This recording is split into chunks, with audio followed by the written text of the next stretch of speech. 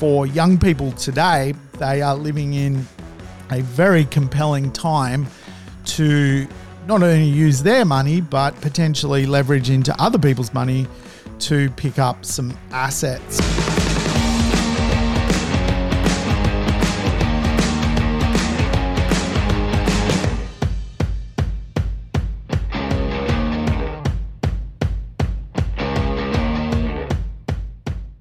Welcome to the Urban Property Investor. I'm your host, Sam Saggers, here to help you crack the code of real estate wealth. Today's show, a code cracker, we're going to dig into the Forex growth plan and using other people's money.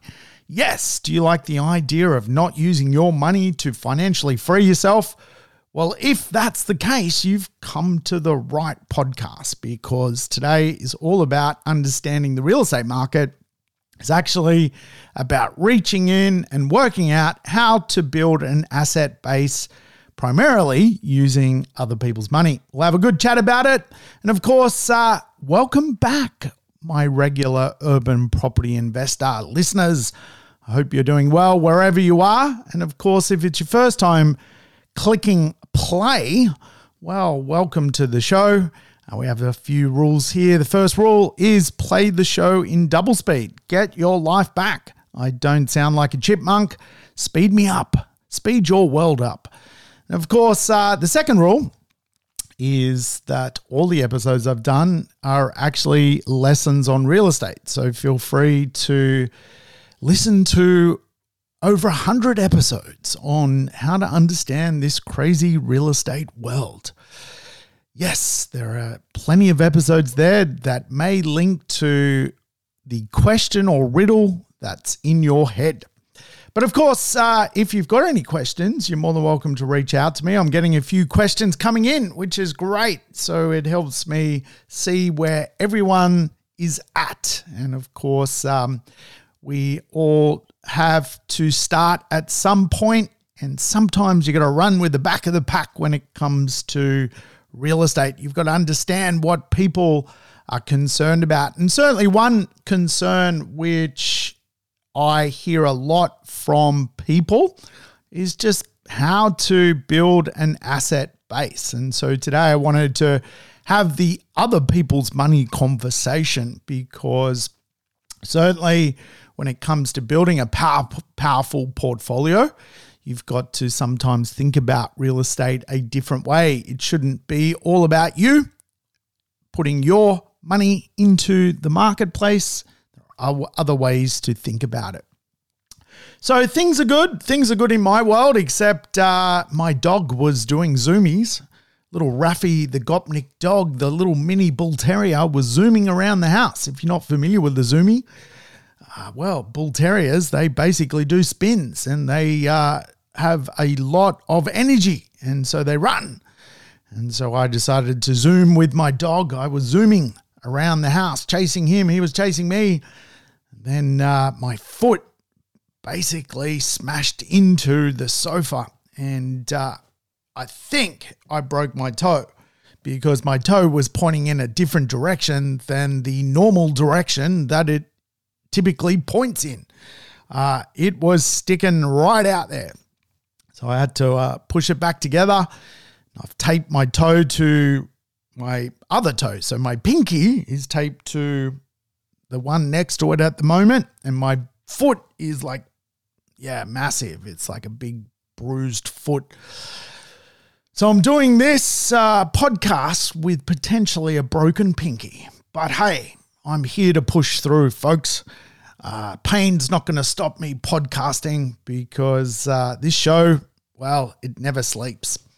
But let's get into today's program. I think it's a good conversation, the Forex growth plan. It really is the Bible of real estate, in my opinion. And it's got a lot of good bits in it. One day when we meet, maybe in person, I'll be able to sort of show you the layers. It's like a babushka doll. You unpack it and it's got more stuff in it. But the Forex growth plan is something I've always tried to invest by. It's really a simple plan. Most of you have heard it dozens of times.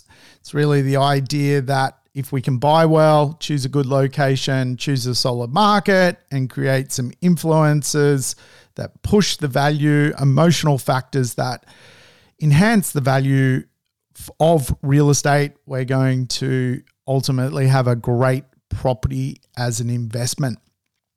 So we're going to peel back the onion layer into the buying well part, because I think that's the part where other people's money ultimately sits in. The reason today's show sort of came about, I've had a few conversations, certainly with people of younger ages than people in their 30s. And a lot of them sort of point to the fact that the real estate market is pricier than certainly when I built my early portfolio, or even their parents went out and bought real estate. And of course, we all go through transformation. There are different economic times and there are different cycles of change. And I try and sort of explain the fact that real estate will always go through innovation and change and price corrections. You know, when my parents were buying real estate in the 60s and 70s, leverage wasn't even a thing. You had to ultimately buy cash, or you had to use other people's money. My dad used other people's money to buy his first property. The person's money that he used was the seller. He got vendor finance, not traditional bank finance. And so other people's money has been around in every cycle. And it really is something that I think is an important comprehension, that people built their portfolios in the 60s and 70s using other people's money. In the 80s and 90s, really the banks opened up lending at a wide level at a low LVR rate. The deregulation of banking allowed for us to use bank money, other people's money. But there are innovations along the way. And certainly, I think for young people today, they are living in a very compelling time to not only use their money, but potentially leverage into other people's money to pick up some assets, because I think the future as well is very bright. I mean, if you think about the era that I grew up, probably there was a lack of innovation in the world. Fast food was Pizza Hut, and, you had to actually go to the hut. You had to sit in a hut and ultimately have a buffet. That was basically fast food, the Pizza Hut buffet. Cars didn't really even have seatbelts. Your mum's arm was the seatbelt. It was basically the model of the world. A pair of Nikes were a luxury item. To get some Reeboks was like, wow, like you must be rich if you're wearing a pair of Reeboks. And TV was simple, like SBS was considered out there. And TV wasn't even 24 hours. It used to turn off at around 12 midnight, and you would just basically get a fuzzy screen and a circle on your TV screen. So the reason I sort of highlight that is we're all living in different eras. And of course, back then, there was a real lack of innovation, a lack of ways to earn money. The wages were very, very low compared to where they are today. And of course, one of the challenges I think people have compared to when I was sort of starting out as a property investor and growing up was the fact there was a lack of innovation was certainly also meant there was a lack of places to spend your money. Pizza Hut was a Friday night thing. There was no such thing as Uber Eats. You couldn't, ultimately afford Nikes. So everyone wore, typically KT 26s. And you didn't have things like online subscriptions of Apple and Amazon and, Netflix and things like that. So I certainly think the biggest challenge for young people today is just making sure they don't throw their good money into really the world, the fast, innovative world we live in today. Digital marketing will come at you, online shopping will come at you, easy payment options for retail goods will come at you. We live in a consumer culture. There's a lot of peer influence because of social media. And today, subscriptions are way more abundant than they certainly were in my era. But the counter argument to that is because you have a global market now, not just a local market, you've got access to the world. There's a digital framework that anyone can learn, and there are ways to make money through certainly online activities that basically everyone has access to. So not only can you have a job today to fuel your investment processes, but you can probably also have a very viable side hustle. And I know so many people that ultimately have very viable side hustles and a very good job and are making a bucket ton of money as young entrepreneurs, young workers. That was ultimately very difficult to do, certainly in my era. And the reason I talk about this is I think sometimes demographically and generationally, we all sort of go, it was easier for the next person. But it ultimately was hard in every generation coming through the funnel. Today, of course, real estate is a higher price point, and it means for a lot of people, it's going to take them a lot longer to save a deposit to eventually enter the marketplace. And we are seeing those real statistics that today the average person enters the real estate market by age 38. Generations before that, it was in the late 20s. Now it's in the late 30s. So it's very, very important, I think, to work out, well, okay, most of society feels a bit deflated. What can I do about just using other people's money to get ahead? As I said, when my dad got ahead in the 60s, it was using other people's money. When I first bought my first property, it was using other people's money. And when I bought my first property, it was a combination of my savings, but also government grants, other people's money. And so other people's money is available to property investors, whether they're buying their first home or their first investment. And I want to sort of talk you through the logic of it so that you just basically get out there and get into it. And of course, if you've built a small property portfolio, the concepts are the same because, again, as you build a portfolio, quite often your capital diminishes, your ability to recycle equity is also a challenge because of servicing and things like that.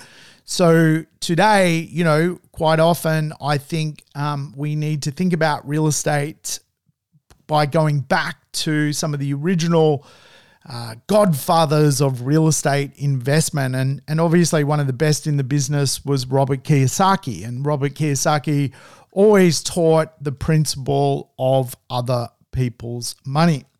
So if I dig into the Forex growth plan, the Forex growth plan really has a section around, doing a deal, making money buying. And really the buying is really where you get your first ability to make money out of a property deal. To me, it's not the be all and end all. I would prefer a higher rate of growth, a better location and a better marketplace, and really influences that are going to create a higher level of capital growth from an emotional marketplace than just buying a deal at a low price, which carries no drivers thereafter. But certainly you can get all four. And, starting out with the deal is important because doing a deal is effectively using other people's money. And again, when I look at, just the simple comprehension of using other people's money, it's getting a discount. It's the idea that in the Forex growth plan, you can use other people's money by simply buying really, really well. Now, in the Forex growth plan, there's other people's time, there's other people's money, there's other people's design, and there's other people's relationships. These are all principles of navigating your way through building a portfolio. Now, I will say the main concept of using other people's money is when you're acquiring assets. Remember, there are kind of three phases to investment. There's the first phase, which is building up asset base through acquisitions. The second phase is really consolidating your position. What that can look like is selling down a property, upgrading a property, lowering your debt. And the third phase is really that legacy principle where your investments now work for you and you can extract really the wealth out of those investments to give up your day job, to do something else with your life. So the easiest way to use other people's money is to begin with the banks. The banks are obviously right into the real estate world. And it probably should give people a little bit of comfort that really here in Australia, everyone's on the really the candy of property, and the banks are really in the system as much as we are. And the fact that really as a first home buyer, you can borrow really an extreme amount of money using the bank's money is amazing to me. Today, people can still get sort of a 95% loan if they want using the bank's money. And of course, the federal government has all sorts of schemes connected to lenders' mortgage insurance where they'll chip in for that. So not only can you get started using the bank's money, you can get started using taxpayers' money to get into the market to begin with. And of course, the idea of real estate is leverage, right? It is a game of leverage. This is the whole principle of real estate investment. That, you can take $50,000, buy a $500,000 property, and get 10% growth on $500,000, $50,000.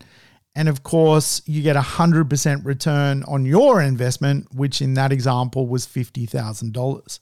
So use the banks. The banks are there for this model. They love real estate. They believe in real estate, and they certainly have a model today where even investors can borrow 90%. So leverage yourself up and be happy. I even once wrote a book that was fundamentally the title, How to Be in Debt for Millions and Happy About It. It is really the concept that real estate investment is under. If you don't leverage, if you don't throw enough capital into the market, you won't end up in a place where you want to be. And really, today, the biggest challenge for people is access to capital. So if you've got a small amount of seed, you want to put it into the market, you want to go see the banks borrow their money, and you want the right property to return that capital back to you. And quite often we even explore what that looks like in the form of equity. Banks are abundant in Australia, but we even have non-banks, which again are private lenders or private institutions that will lend you money. Now, I'm buying a property right now, and my broker sent through the lender that they're recommending. Never heard of them. I've never, ever heard of these people in my life. Is that a deterrent? No, not whatsoever. They've got the product I want. It's a superannuation product. It's got an offset. They've got a good rate, and they're offering good leverage. So the cool thing about building a portfolio is if you structure it right with the right broker, you can probably buy a couple of properties. You can use the banks, you can use non-banks. And even for building asset bases using other people's money, quite often as you grow your portfolio, you run out of lending options. And that's where quite often non-banks sit. They do allow people to even do low doc loans, low LVR loans, all sorts of stuff in that space. The point of today's conversation is, however, that this is the model. We want to use their money to create capital in our world, which is really an exciting part of the puzzle, if you ask me. And of course, government is another access point for just about everybody in the real estate market. Use their money.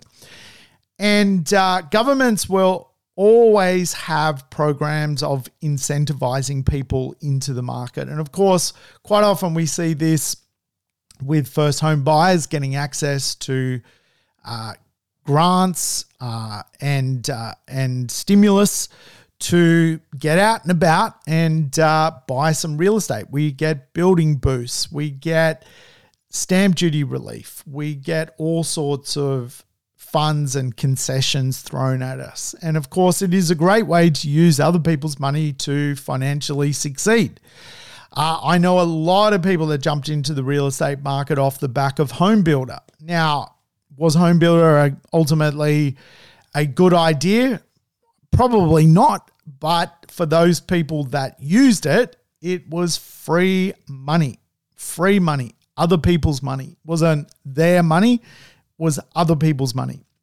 And it's quite crazy to think that here in Australia, the government will give you money to buy real estate. It's quite perverted in some respects. But as we know, real estate is the big rock of economics. The more real estate under construction, the more construction worker jobs there are, the more tradies are working and employed and prospering and circulating money into the economy.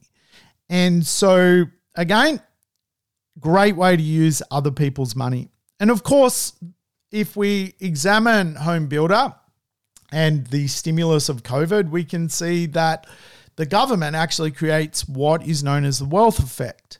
This really goes back to Keynesian economics, the idea that the government can economically stimulate growth in the economy, which indirectly benefits your investments by increasing asset values and the overall profitability of real estate. And so what you'll find inside of real estate is that you can just buy real estate, and because the government is always trying to create activity in the economy, you're going to use government policy to create money for yourself. Other people's money, taxpayers' money being spent on stimulus, being spent on the wealth effect, ultimately creates wealth for you. It's not your wealth being poured into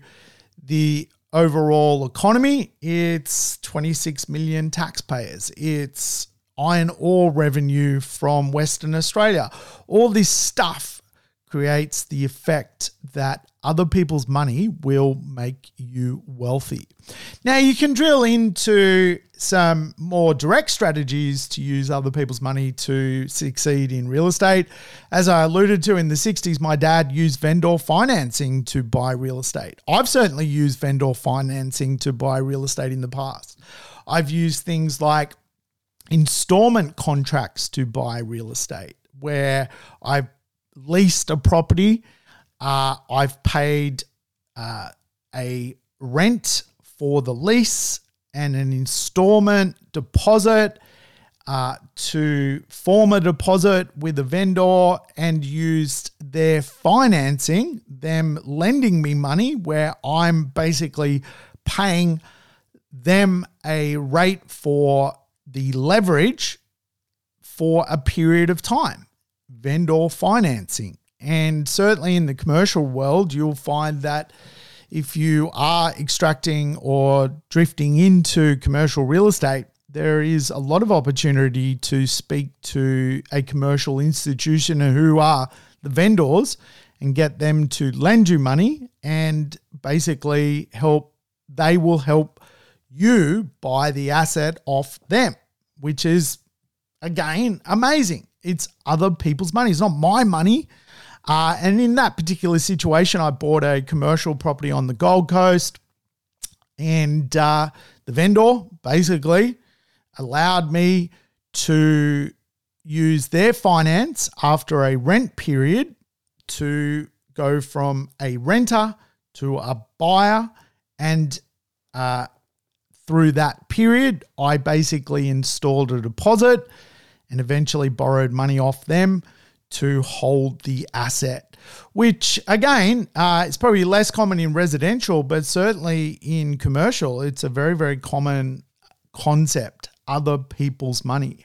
How do you use leverage to financially get ahead in this world? And of course, there are some direct ways to wheel and deal with vendors to just use their capital. Vendors have all sorts of ways to work with them. Sometimes vendors are in distress and they will offer massive discounts on their property, really offering the property below market value, which of course the value between below market value and market value is their wealth. You're using their wealth to get ahead. And of course, some more commercial vendors will do carrybacks and abatements so that you can walk away with money. It's not uncommon for rebates to be a thing in real estate. It's not uncommon for vendors to look at, using other people's money to direct you into real estate. And I've certainly seen when there's periods of low activity, vendors are very, very keen to do deals. I've done deals where foreign investors have put deposits down on Australian real estate, 20% deposits on very good localized Australian real estate, and been unable to settle. Spoken to the vendors and said, well, you've already got a deposit from someone else. Why do you need another deposit? What if my client was to buy the asset off you and ultimately the deposit you have from another party is injected into their space? It can get disclosed to the bank and away we go. And all of a sudden you're using foreign investors' deposit default to leverage into real estate using other people's money. So there are all sorts of ways to play this thing called real estate. And again, when you've got the right deal, you can disclose what you're doing and you're off to the races. And there are lenders out there that will support your move. Again, this is just the game of real estate, using other people's money. Why do we use other people's money? Because most people are capital poor.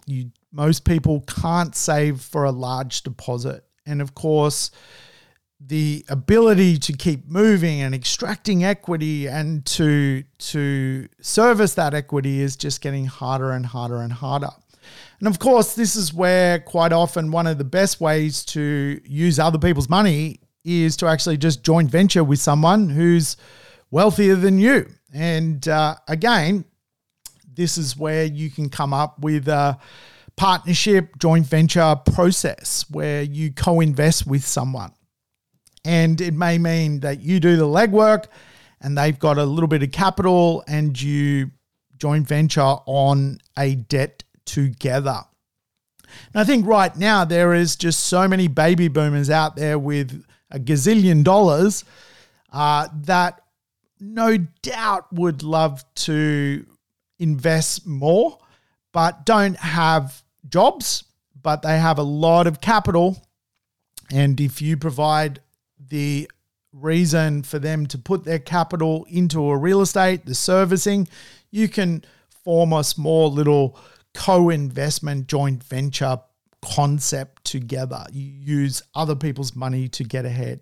And I've certainly co-invested and joint ventured in my world. I've done deals which have lasted 5 years where the joint venture agreement is effectively, let's buy something together. I've got some servicing, you've got some capital. Let's make this happen. And I've put together smaller joint ventures for myself whereby I've just created a buy-sell arrangement after a fixed term of 5 years. And, the right property, right asset, even though 5 years is really a speculative time frame, the right property in the right location can perform in 5 years. And again, it's all about, well, okay, now it's time to trade that asset and extract a share of the capital and use the joint venture system to create capital to then go into an individual space. Now, I would say probably, 2 to 3 of my earlier deals off the top of my head, probably, let's think about it, 2 of my deals that I can remember, I'm going back 20 years, but were joint ventures where it was like, let's team up together, increase our servicing, use capital, and buy something and just hold it short term to create capital to then go in our own direction. And it's a great way to get ahead in this world. Great way to get ahead. Obviously, as well, real estate is full of other people's money, and one of the best ways to explain using depreciation is that the Australian government will use their money to give you annuity, give you cash flow from just owning real estate, which is, again, it's quite perverted that the Australian tax payer will pay you as an individual property investor money by virtue of depreciation tax credits when you own a modern property in Australia. And again, it's an amazing principle that you can actually buy an asset, a dwelling, and turn it into cash flow. It's not your cash flow. It's obviously other people's cash flow. And so we can see where this conversation is going, that real estate is ultimately a game of other people's cash. And, there is no simpler way to explain it than a tenant. A tenant is other people's money. It's not your money paying the rent, it's someone else's money. So the beautiful thing about property investment is, particularly when it comes to holding the real estate, not only do you proportionately hold real estate by using tax depreciation credits, you hold it using renters' income. And of course, if you were to think of a pie chart of cash flow and real estate, ultimately you can be as little as 10% of the cash flow cost to own real estate. 90% will come from tax credits and rent, other people's money pouring into your real estate. And this is the best way, again, to get ahead when it comes to making wealth happen in your world. And of course, there are more direct things you could do. You could look at overcapitalized real estate, which is, a beautiful renovation, the Taj Mahal. It's basically got a lot of inherent value in the building. You jump in there and buy it, and you're using an overcapitalized asset to create money using other people's overcapitalization in your world.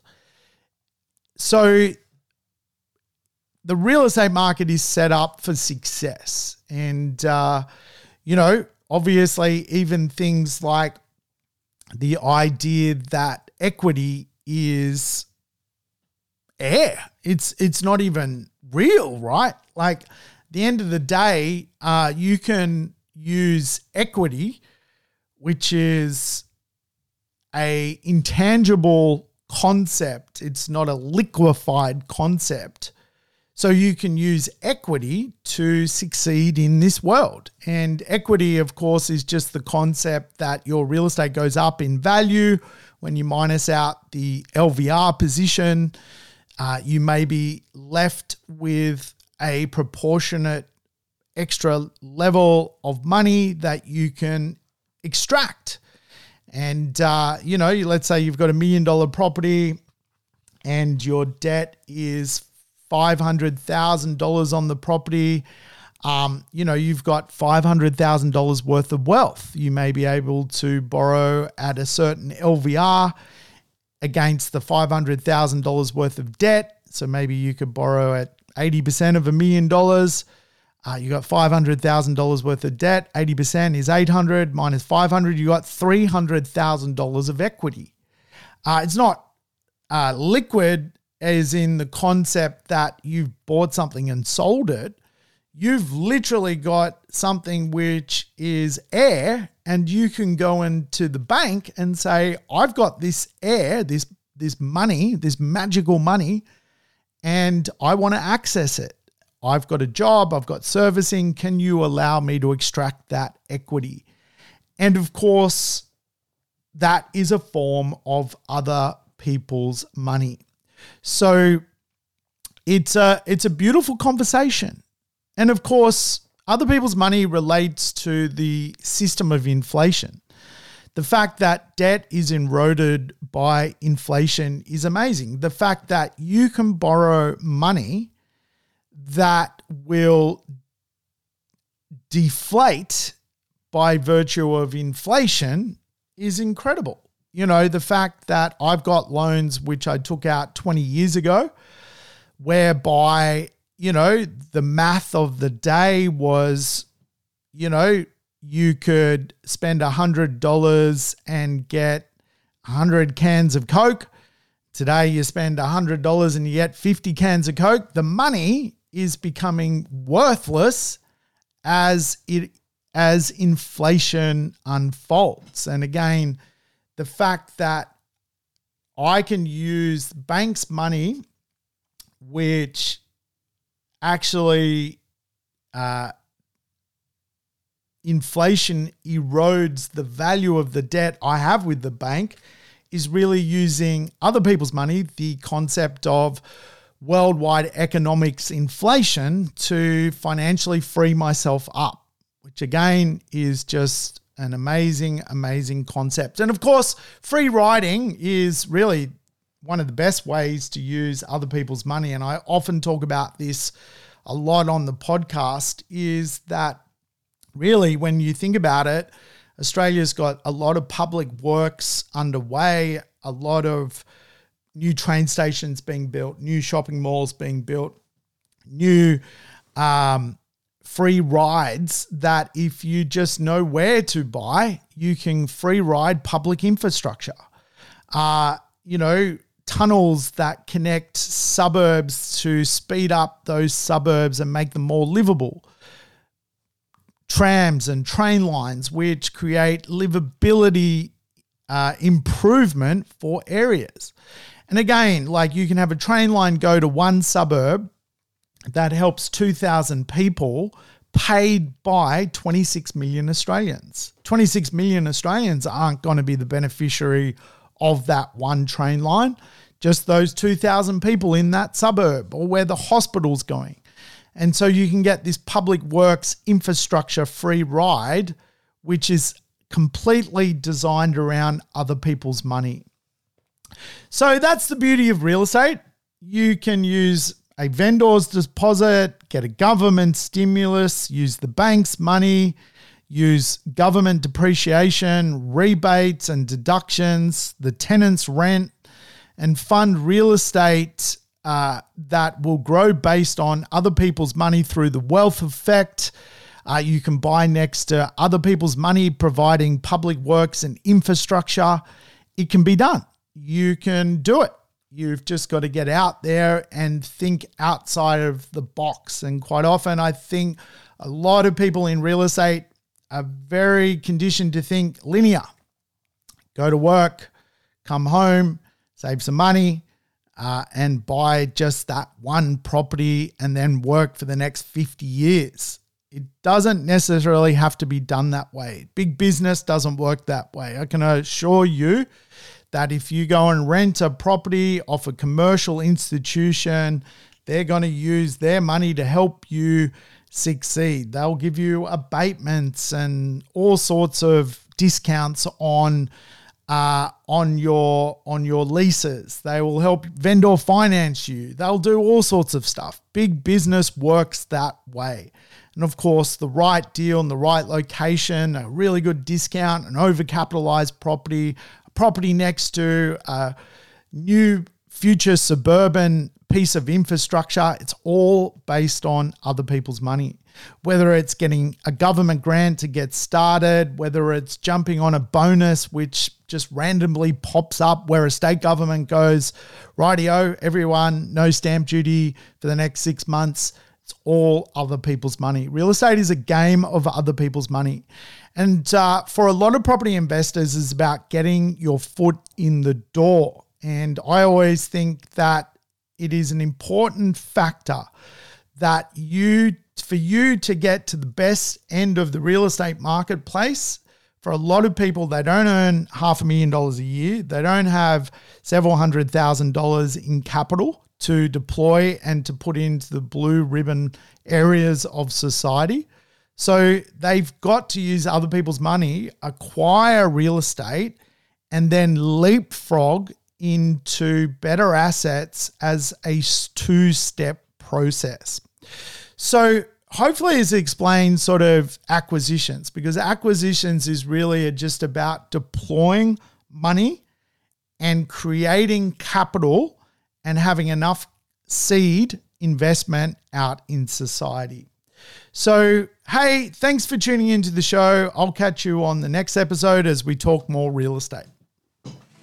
Thanks for tuning in to the Urban Property Investor. To never miss an episode, make sure you subscribe to the podcast on your favorite app or on YouTube. And I would love it if you could give the show a rating and share it with your friends and family. In between episodes, you can always keep in touch with me by connecting on social media over Facebook, Instagram, or LinkedIn. Until we meet again on the next episode of the Urban Property Investor, take care and bye for now.